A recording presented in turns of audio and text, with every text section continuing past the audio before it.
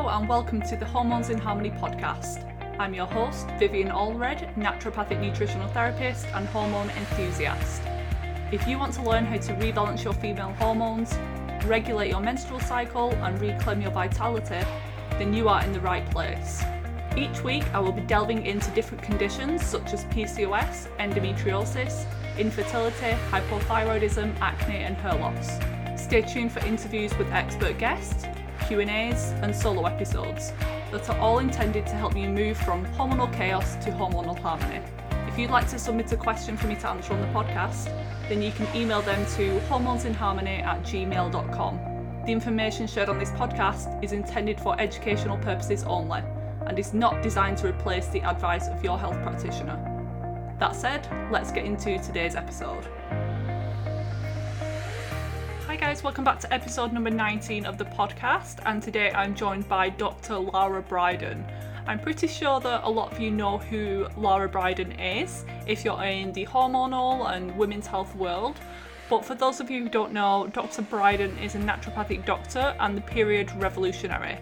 She's leading the change to better periods, informed by a strong science background and more than 20 years experience with her patients. Lara is a passionate communicator about women's health and the alternatives to hormonal birth control.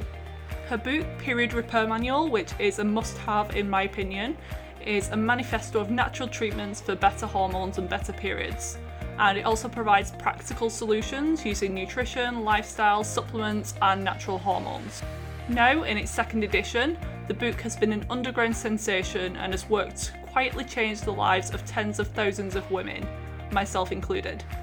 Lara divides her time between Christchurch, New Zealand and Sydney, Australia, where she has consulting rooms. She's helped thousands of women find relief for their period problems such as PCOS, PMS, endometriosis and perimenopause. In this episode, we discuss the downsides of hormonal birth control, why ovulation is actually the star of the show when it comes to our menstrual cycles and we need to pay more attention to it, alternatives to hormonal birth control for those looking for different options, common obstacles to ovulation, carbohydrate intake for hormonal health, why a vegan diet may not be the best for your hormones, and her tips for managing hirsutism. I really think you're going to enjoy this interview. Lara was actually on the list of my dream guests to have on the podcast, so I was thrilled when she agreed to come on and talk with us. I could seriously listen to her all day and ask her questions for 3 more hours, but I know that she's extremely busy and I appreciate the time that she shared with us. So here's the interview with Lara.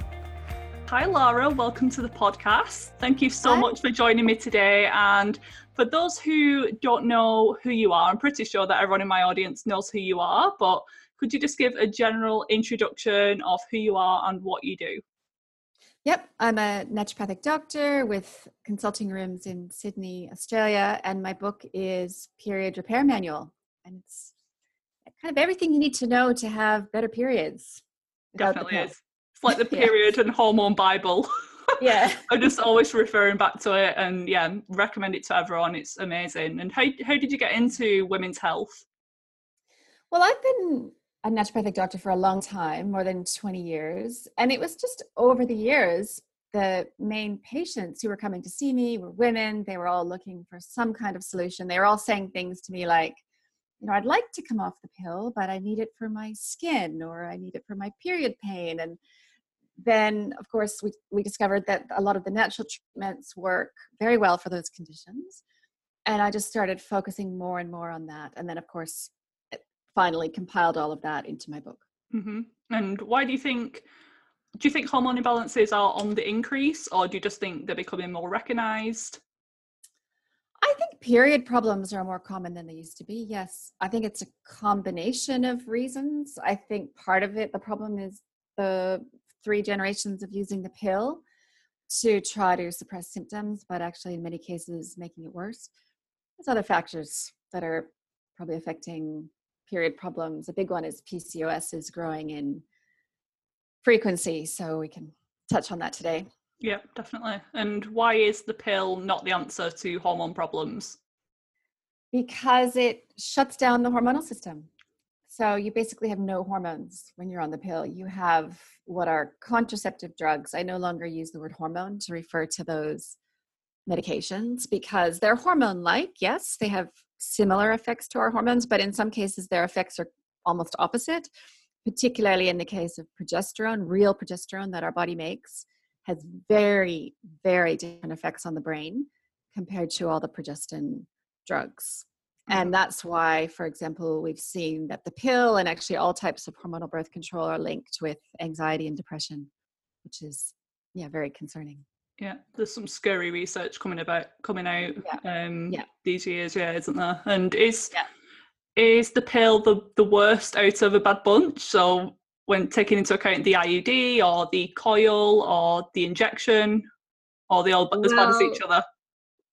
Okay, yeah, that's a good question. So just to state from the outset, the copper IUD or the copper coil is a completely different thing because it's not hormonal. It doesn't affect hormones. It arguably has a few downsides of its own, but it doesn't shut down ovulation or shut down hormones the way all the other types do. No, I wouldn't necessarily say the pill is the worst. I think probably the worst is the NuvaRing and the Depo-Provera injection. I don't know how many people in the UK use Depo, but down here it's actually still pretty common. And same. It's the worst in terms of side effects, in terms of bone loss, in terms of what the research calls unstoppable weight gain on the injection. So most other types of hormonal birth control, if they cause weight gain, it's sort of like a little bit of weight gain, sort of 5 or 10% that just kind of stabilizes, and that's your new normal. Yeah. With the Depo-Provera injection, the weight gain just seems to keep going up and up with presumably no upper limit as long as you stay on it. Why do you think that is? I think it's the way it alters insulin sensitivity quite profoundly, the way it robs the body of estrogen, which is actually, estrogen is really quite important for metabolism and a healthy insulin balance. Estrogen is a natural appetite suppressant. So to have no estrogen, to be basically pushed into a menopausal state, it's essentially, being on Depo is a lot more like just being menopausal. And of course, we know menopausal women gain weight, but actually the girls on Depo gain more than even women do with menopause. So I've seen that too. And it's not a good thing. Definitely not. Yeah. That's not a good symptom, is it? No. And I've heard the pill being linked to the analogy of being in menopause as well. And some people say it's more like being in pregnancy. Is it because your natural hormones are in a menopausal state, but the synthetic hormones that you're getting are mimicking pregnancy? Well, that was always the idea, that it mimics pregnancy. That was the idea from the beginning. But the problem is the contraceptive drugs of the pill are not pregnancy hormones. So the big one is progesterone. We get a huge amount of progesterone during pregnancy. Yeah, and that shuts down ovulation. Obviously, progesterone. This is actually one of my main points in my book and on my blog. The hormone progesterone has all these interesting, unique benefits in terms of the way it modulates immune system, reduces inflammation, enhances thyroid function, is good for the brain, all these things, good for metabolism, good for metabolic rate, all these things that progestin drugs do the opposite. So it's kind of like, I don't know in what way that's like pregnancy. It's only like pregnancy and that ovulation is shut down, but you don't have all the good hormones that you would get during pregnancy. Exactly. So it's a bad analogy. I think, it was always there from the beginning, but you're right in saying actually being on the pill is more like being in menopause, chemically induced menopause, and then taking these contraceptive drugs as a type of hormone replacement that is not even as good as the hormone replacement they give to women in menopause these days. Yeah. And I've heard you say many different times that ovulation is the star of the show when it comes to our menstrual cycle. Is that the main reason why the pill isn't a good thing? It's because it steals the ovulation, it robs us of that natural progesterone, or the other negative effects of the pill that you're not a fan of. Yeah, it robs us of ovulation. Yeah. So, and there's an endocrinologist named Professor Geraldine Pryor. She helped me with my book, Peer to Peer Manual. I quote her a few times. She has this great quote that I've been putting out there, which is that women benefit from 35 to 40 years of regular ovulation to prevent osteoporosis, heart disease, dementia, and breast cancer. And the reason she says that is because of our monthly dose of progesterone, both estrogen and progesterone actually, but our monthly dose of progesterone protects against all of those things. So the way I see it, my analogy is like each and every ovulation is like a deposit into the bank account of long-term health. And you don't get the same deposit from the pill because, as we said, they're not the same hormones. They're not hormones. But you would arguably, just for example, get the same kind of deposit or a much bigger healthy deposit from pregnancy because you make lots of progesterone, like heaps of it actually, like so much progesterone during pregnancy, which is one of the reasons why pregnancy has been shown to potentially be protective against some of those conditions as well. Mm-hmm. And I also love the quote that I think it's Dr. Pryor's quote in your book. Is it ovulation is both an indicator and predictor of health? Yeah, love that one. Love that. Good. Indicator and creator of health. Creator of health. Similar idea. Yes. It's an indicator. Regular ovulation is an indicator because it's what I call in my book our monthly report card. It's telling the story that everything is good with health. The body's happy. It's going to do this important thing that it has to do, namely ovulation. And ovulation is a creator of health because exactly what I just said, it's how we make hormones, how we make estrogen and progesterone, and they're so important. Mm-hmm. And for someone who's on the pill, what are some symptoms that they may be experiencing that's just showing that it's not working for them? So you may hear of some of the common side effects from your doctor, like you may gain a little bit of weight. You may have a slight increased risk of blood clots if it runs in your family, but we're not often told about some of the like gastrointestinal or mental health symptoms. So what are some of the other common things that you come across? Yeah, well, the big one is mood. Yeah. As you just said, there's a big study now, well, at the end of 2016 out of Denmark of 1.1 million women over 13 years discovered an increased risk of anxiety and depression for women on any type of hormonal birth control. And for a few reasons, the authors said that their results were probably an underestimate of the problem. The problem's probably quite a bit bigger than what they were able to measure. And also along with mood goes a potentially drop in energy. That's something I hear a lot from my patients is that when they stop hormonal birth control, their energy goes up. And it's to do with lots of things, but I suspect it's to do with mood. It's to do with adrenal hormones because the pill suppresses adrenal hormones. The other side effect that's pretty common, depending on which drug you're on, which contraceptive drug, which progestin, is hair loss. Because some of the progestins, particularly a drug called levonorgestrel, is actually more like testosterone than it is like progesterone. So it causes testosterone type of hair loss, which is very distressing for women and happens over years and is possibly not easy to reverse or possibly not possible to reverse, which is a heavy toll to take. It's a big price to pay, I think, for having been on that drug. And yeah, as you say, it affects gut, it affects digestion, it affects the gut microbiome. It affects pretty much everything. Pretty much every system. Causes dryness, causes vaginal dryness and low libido, kind of like menopause does, which is not that surprising. And the ironic thing is that that's what people go on the pill for, so they can have sex, they can clear their skin, they can have nice hair, they can stop the period problems, but then they may be experiencing new ones when they're on the pill, or those symptoms just come straight back as soon as they discontinue. Well, the skin's a good example. So some progestin drugs cause acne, so that's a separate issue. So that would be levonorgestrel. Again, that particular one is quite bad for skin. Some of them improve skin because they reduce testosterone quite dramatically in the body. But just as you said, the problem is what happens when you try to stop the drug. Usually that can result in a post-pill acne that's worse than what you ever saw before. I had patients who were like, had never imagined their skin could be as bad as it was when they tried to come off. But just to give your listeners hope, and so they don't feel trapped on those drugs in terms of their skin, there are ways to get through that withdrawal process and coming off of your skin. I have a blog post called how to prevent and treat post-pill acne.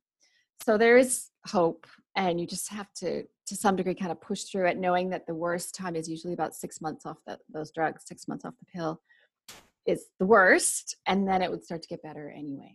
So, and for those people who do want to come off the pill, or they haven't actually gone on the pill but they're dealing with hormone symptoms, what are some alternatives in terms of contraception? Yeah, well, I have a blog post called The 5 Best Types of Natural Birth Control. So what I list there is, number one, fertility awareness method, which has lots of different types now. So that's based on the idea that the truth that we are fertile for only 6 days per cycle. Men are fertile every day. We're fertile only 6 days. Yep. So it's about identifying when those days are, knowing when they are, and then abstaining or using barrier methods on those days. And then on the other days, bonus, you get to just have sex and not worry about it, which is the beauty of that method. So there's ways to learn that yourself. There are a few algorithms and devices and apps that are now certified for that purpose. Not just any old app will do that, but there's a couple. There's a device called Daisy, which I quite like. So your listeners can find that on my blog post. And also then condoms, which I am a fan of condoms. I don't know why they've fallen so far out of favor. They're quite good. And there's some new ones that are more comfortable, that fit better, that are less likely to break. The key is to get one that fits. It seems kind of obvious. We get clothes that fit. Why would we choose a condom that's not the right size? Exactly. So it's actually about your partner has to measure his erect penis and figure out what he needs. And it's going to be so much more comfortable for him and so much safer in terms of not falling off, not breaking. And then I talk about the copper IUD or the copper coil. In that blog post, I talk about a new diaphragm that's out there. And I can't remember in that blog post, but in my book, certainly I do talk about withdrawal. It's worth mentioning withdrawal is a thing. It is a method. There's a few considerations about that, which I talk about in the book, namely that you just really need to know the real thing is to not have sex twice in a row without the man has to wash his penis and pee and just make sure there's no residual sperm around.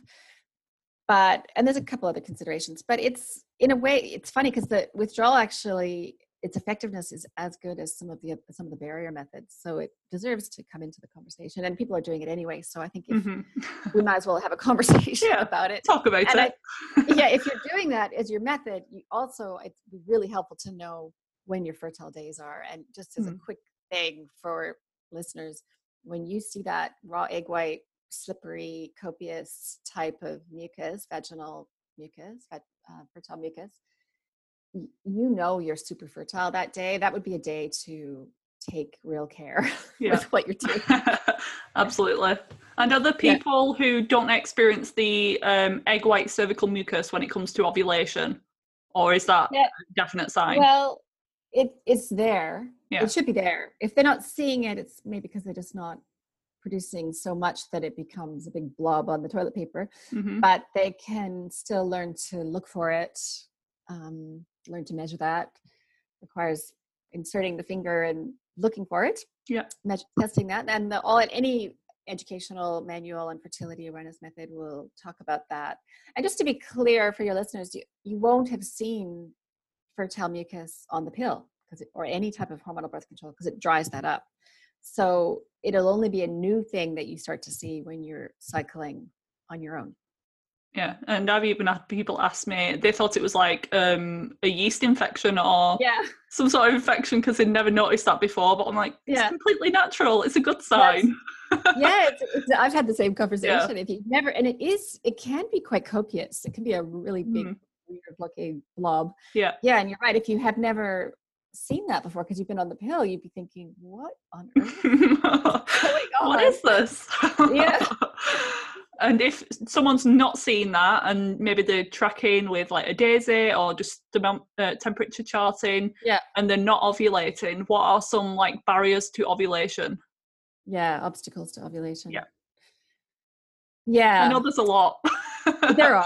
So in Yeah. the book I talk about, it is worth seeing the doctor and having the doctor do some blood tests and try to rule that out. Although to be fair, it can be kind of a frustrating conversation with the doctor. So if you go to the doctor, I give a patient story in my book, and you say, oh, I don't think I'm ovulating. You know, I'm having these bleeds, but I don't think I'm actually ovulating. Some of the doctors will say, so like they don't value it. They don't really seem to care. Yeah. They're just like, oh, well, if you want, I don't know, go on the pill. Like Yeah. they just like, but you have to stay firm and say, well, I'd like to ovulate. You know, I feel like that's important. I would like to understand why I'm not ovulating. Or they'll say So that you must be ovulating because you have a period. That's no, the other, that's their other yeah, argument, which isn't true. which isn't true. No. Although usually if you're having a very regular cycle, Yeah. you're probably ovulating, chances are. But if you're having, say, a bleed only every 2 or 3 months, you're probably not ovulating.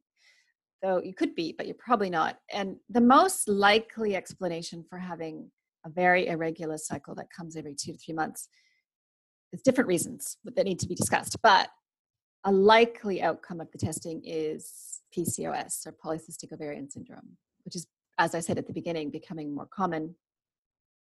The doctor needs to assess that with measuring male hormones or testosterone, hopefully assessing for something called insulin resistance. There's another test which is extremely helpful called luteinizing hormone, or LH. I've blogged about that a couple times for making that diagnosis. And then then the next step is to actually read my book and go through the different types of PCOS and try to work out what's driving that. Because once again, the doctor's solution will probably be the pill, which is actually a bit crazy because if you think about it, PCOS is a problem with ovulating. So PCOS is not being able to ovulate regularly. And the current conventional treatment is to give a drug that suppresses ovulation. So makes sense. It actually makes it makes zero sense at all. So that's it. That's something to think about. The other reason for lack of ovulation or no periods at all, it would be more a state of just nothing happening, like just total silence, no estrogen signs, no fertile mucus, no periods, nothing. Again, different reasons for that do need to be assessed. But at the end of the day, that is often something called hypothalamic amenorrhea, which is really just lack of periods due to not eating enough or not eating enough carbohydrate. And it's becoming more and more common with kind of clean eating and dieting. And it's something that I see a lot more than I used to. It can be, sometimes what can happen is coming off the pill, it can be normal to not see a period for a few months. But then if you're not eating enough, that can just extend into not seeing a period for a couple of years, which is not good for your health. So yeah, it's about trying to identify if it's hypothalamic amenorrhea. A really typical feature of hypothalamic amenorrhea, or HA, it's called for short, is low luteinizing hormone, or LH. Put that out there. Yeah. It's a good, pretty clear marker. Low LH compared to FSH. Definitely. And the PCOS and HA can share a lot of physical similarities. So like the acne, on the ultrasound, there could be the cystic ovaries. Yeah. So it's commonly misdiagnosed. Do you think that someone can have both PCOS and HA? Yeah, to some extent. You can certainly, you can have, how to say it?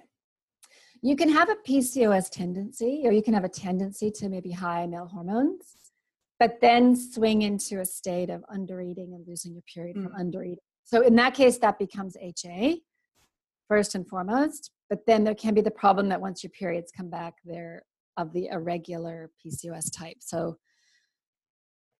the solution is to eat enough, and then deal with the PCOS tendency, but not by restricting calories or restricting carbohydrate, but by avoiding sugar and doing some of the other things.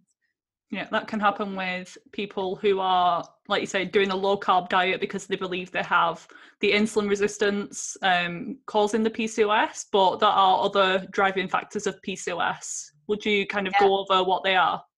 Yeah. So the first step, if you're pretty certain that you do have PCOS, not just based on an ultrasound, because as you said, the polycystic ovaries on ultrasound means almost nothing, actually. It's close to meaning nothing as it can be. So true PCOS diagnosis needs to be some evidence of male hormones, either on blood test or some significant degree of facial hair or body hair, plus irregular ovulation, plus potentially the highish LH compared to FSH.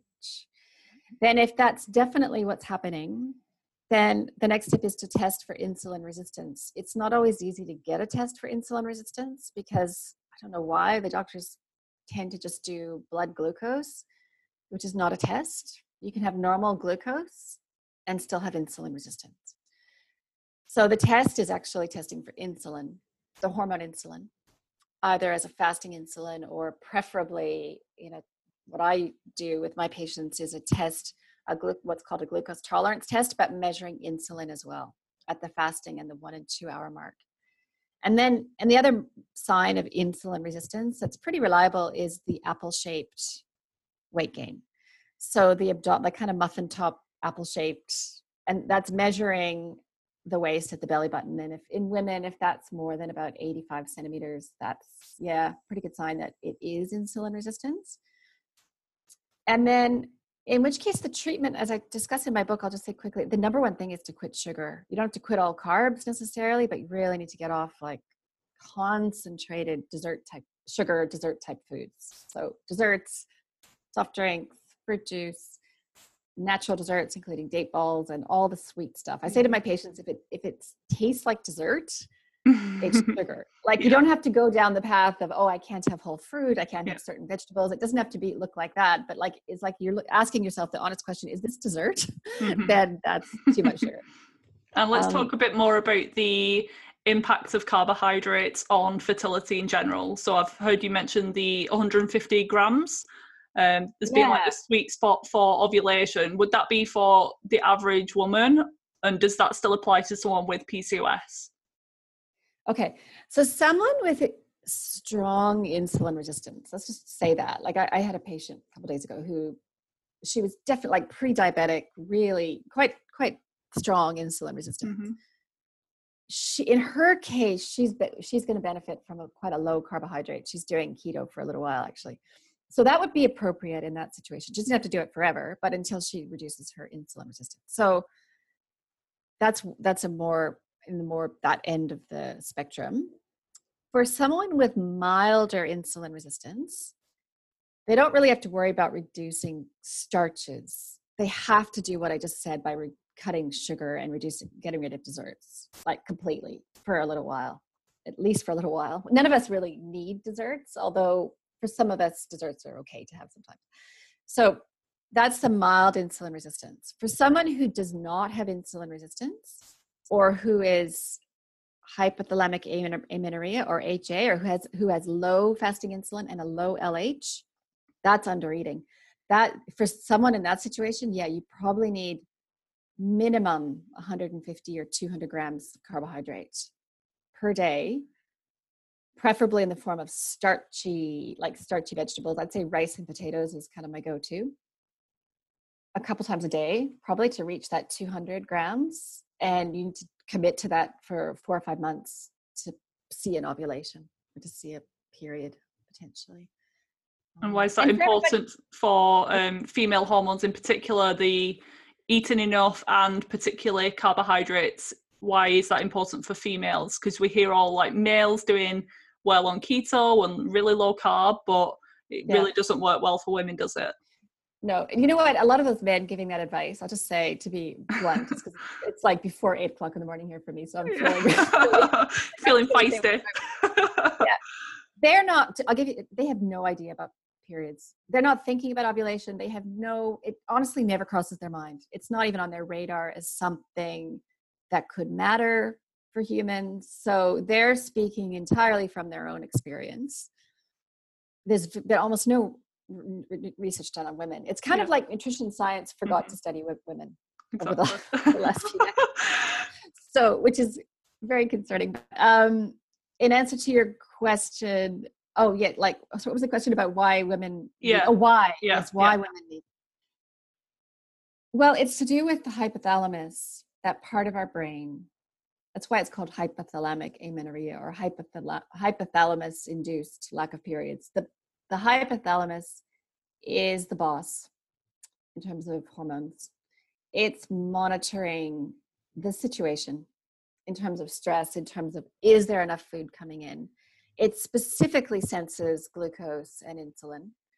It seems to be specifically watching for, is there enough starch coming in? And that amount, the amount that it considers enough, is going to vary woman to woman. So some women, yes, with a certain ancestry, maybe who were adapted to famine, or some women can ovulate with quite a low level of carbohydrate coming in, which is great for them. But some women cannot. So there's no way to know, like there's no way to measure what your carbohydrate threshold might be. It's called ovarian set point. But if you lose your period to a low carb diet, that was too low carb for you. So yeah, it's just trial and error. Yeah, it's somewhat trial and error. But I think it's about being alert to that. You can try lowish carb if it's feeling okay, but watch your period. And just to say again, watch your period, your real period, not your pill bleeds. Because being on the pill and having those drug-induced bleeds means nothing and can mask this problem. So we're talking about ovulation, real cycles.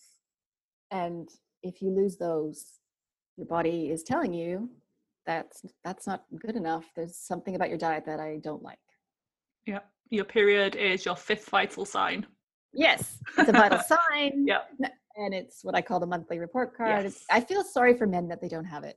It's such a handy barometer of health. And I've been saying for a while that if men had ovulation and cycles, they would never stop talking about it. Like they'd be tracking it, all the biohack, yeah. Yeah, there'd be like some kind of special comparing charts thermometer. Yeah. Absolutely. Yeah. And on the diet subject, what are your thoughts on a vegan diet for female hormone health? I've observed that it's a problem. It's a slow depletion. So short term can feel quite good going vegan, definitely, because of removing cow's dairy, mainly because cow's dairy can be quite a problem for skin and period pain and heavy periods. So not unusual to feel actually quite a bit lighter, quite a bit fantastic in the first few months, especially coming off dairy and thinking, this is great. This is my new life now. And then 6 months, 12 months in, your body is potentially telling the story of the deficiencies that it's feeling. Particularly the deficiencies that concern me most with a vegan diet is zinc, preformed vitamin A, iodine, taurine, an amino acid called taurine, which is actually a neurotransmitter, which our brain needs to be happy and healthy, which you can only get from animal products. Iron. Iron, yeah. Iron and protein. Yeah. Although and B12, obviously, yeah. But I mean, those ones, most women are they're thinking about those, but the hidden ones are zinc, iodine, taurine, coenzyme Q10, choline. Yeah. Choline is important for mental health. So all I can tell you is when a patient says to me that she's vegan, my heart sinks, because then I am thinking, I'm sitting there with her, I'm thinking, we have this hope, this plan that whatever symptoms you're experiencing, usually it's low mood, low energy. We're hoping this is lack of periods sometimes, or irregular periods. We're hoping this is going to get better. And if they don't eat animal products, I have to lower my expectations. I say to her, if you're going to keep doing that, we're going to have to lower our expectations about how healthy you can be. That's my observation. Mm-hmm. And it's, I know it's controversial, but we're not because I'm a biologist first and foremost in my training. The human body has biological parameters of what it needs. We're an omnivore. You can't change that. I think it's actually wishful thinking to think you could somehow decide what the body needs and what it doesn't need. It needs what it needs. Mm-hmm. And I always say it sounds absolutely perfect on paper that we can all live in harmony. We don't have to kill anything, but it's just not realistic. No, we're just and well, designed, yeah, we're just designed yeah, to consume animals as humans. Yeah, I we agree with are, unfortunately. And also, killing plants is no small that. thing. I just read Exactly. this is just a separate thing, but I read this book called The Hidden Life of Trees, which I seriously love because I'm a biologist, I'm a bit of a geek. Anyway, he makes the argument that plants, particularly I know we don't eat many trees, but plants have a very interesting thing going on. They've got a type of intelligence. They are living creatures, sentient to some degree, I would almost say, which is pretty interesting. So, I mean, yes, we eat other creatures. It's painful reality. And also the big picture, eating a lot of grains, like if you're heavy on the, as vegans can be, eating a lot of grain crops, those monoculture crops, they're actually really bad for biological diversity, because unlike growing animals in a permaculture setting, you get lots of bugs and other small creatures and everybody kind of living in an ecosystem, as opposed to just a massive monoculture crop. Now, just one last thing about that. I mean, to be fair, if you're eating factory farmed meat that's being fed monoculture crops, then no, that's, that's not a good thing either. So I know it's hard.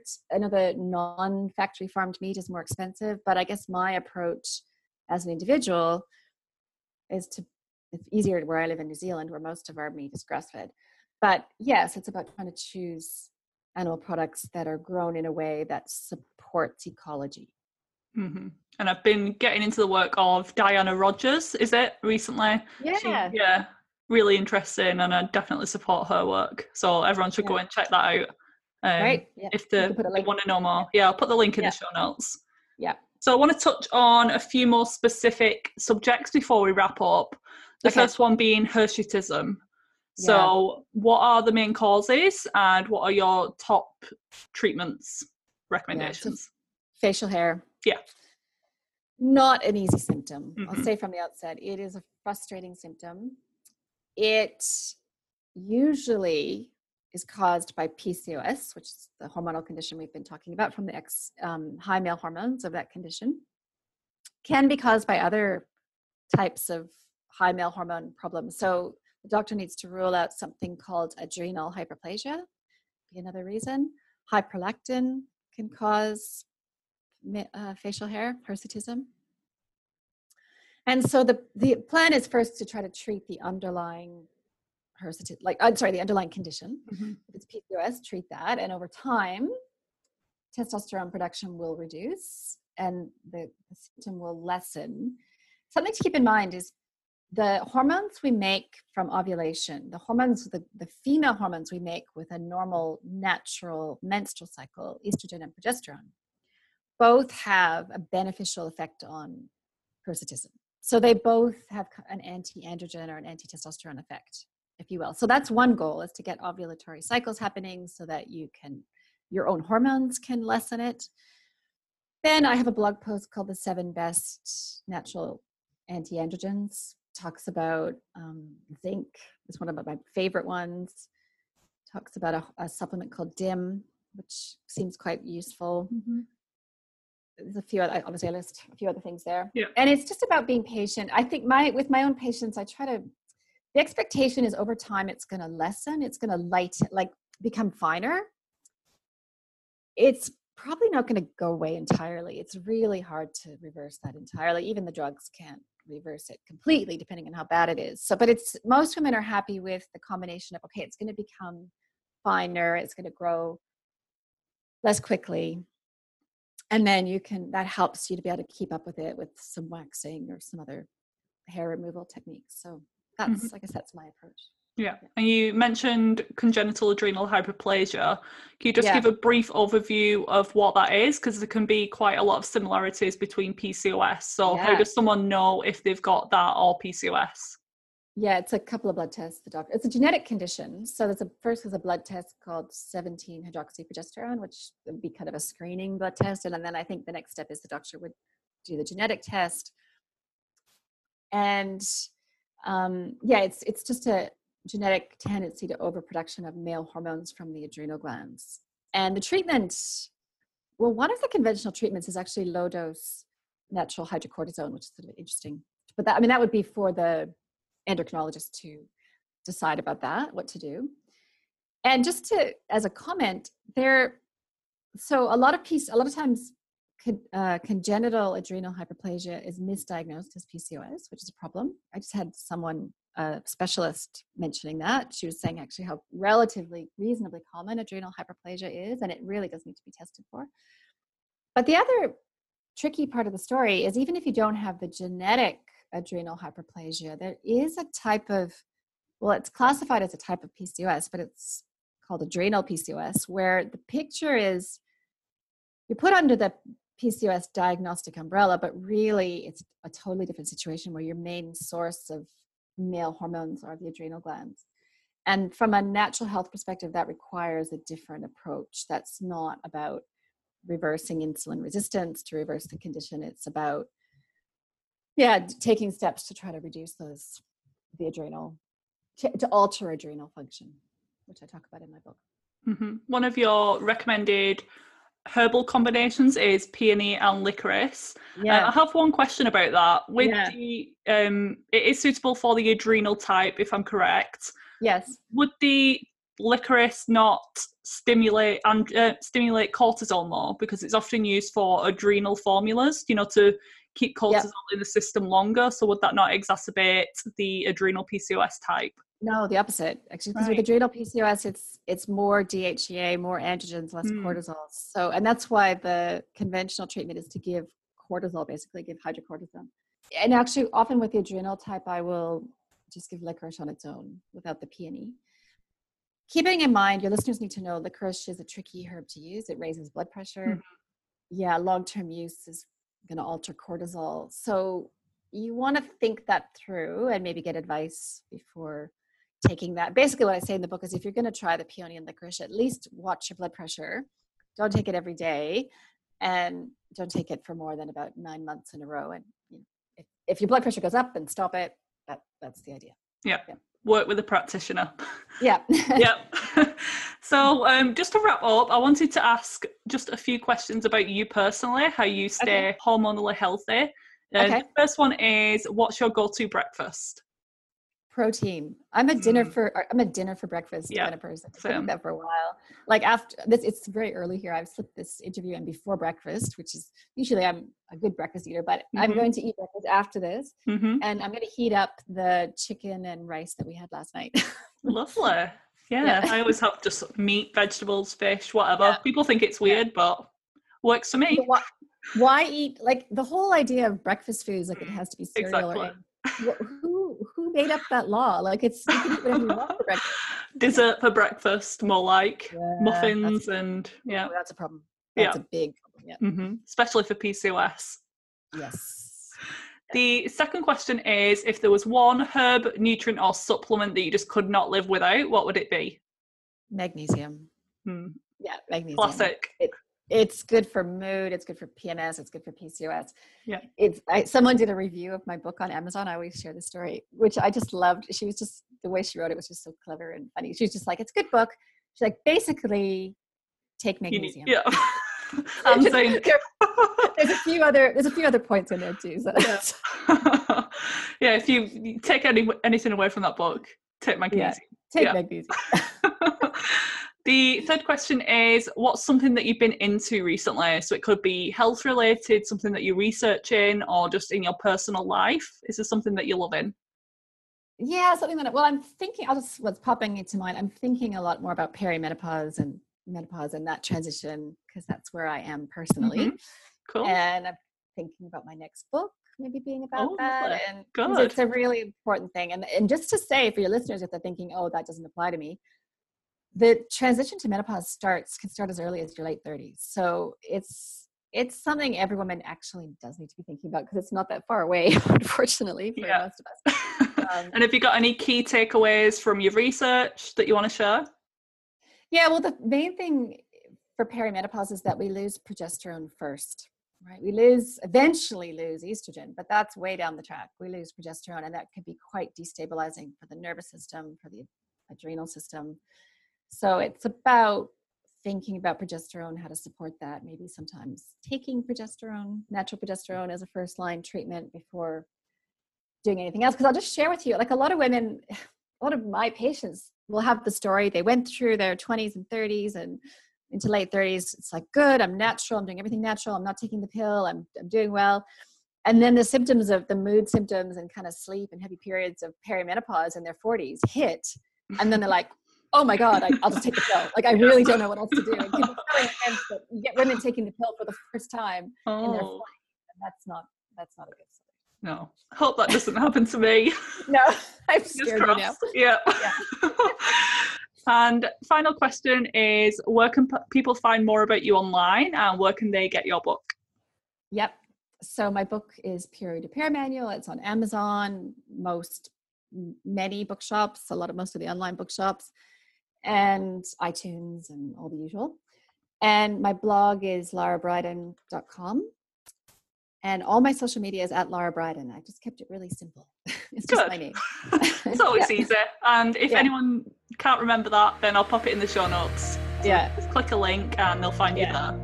So I want to thank you so much for your time, Laura. This has been really good. I'd love to have you back on in the future. We could discuss some more subjects that we've not covered today. There's just so much that I could keep you here for 3 hours, but I know that you're really busy and I appreciate your time. So thank you so much. Thanks so much. It was a great conversation. Thank you for listening to another episode of the Hormones in Harmony podcast. If you like this episode, please leave me a rating and review, as this helps to spread the word to other women dealing with hormone imbalances. As a massive thank you gift, I'll send you a free guide, 6 Steps to Hormonal Harmony. All you need to do is screenshot your rating and review, then email it to me at hormonesinharmony@gmail.com and I'll send you the link to download this free guide. If you haven't already, check out my website vivanaturalhealth.co.uk and Instagram page at Viva Natural Health for tons more free content and inspiration. You can also schedule a free 30-minute hormone troubleshooting call to find out the next steps to take in order to overcome your symptoms naturally. See you back here next week for another episode.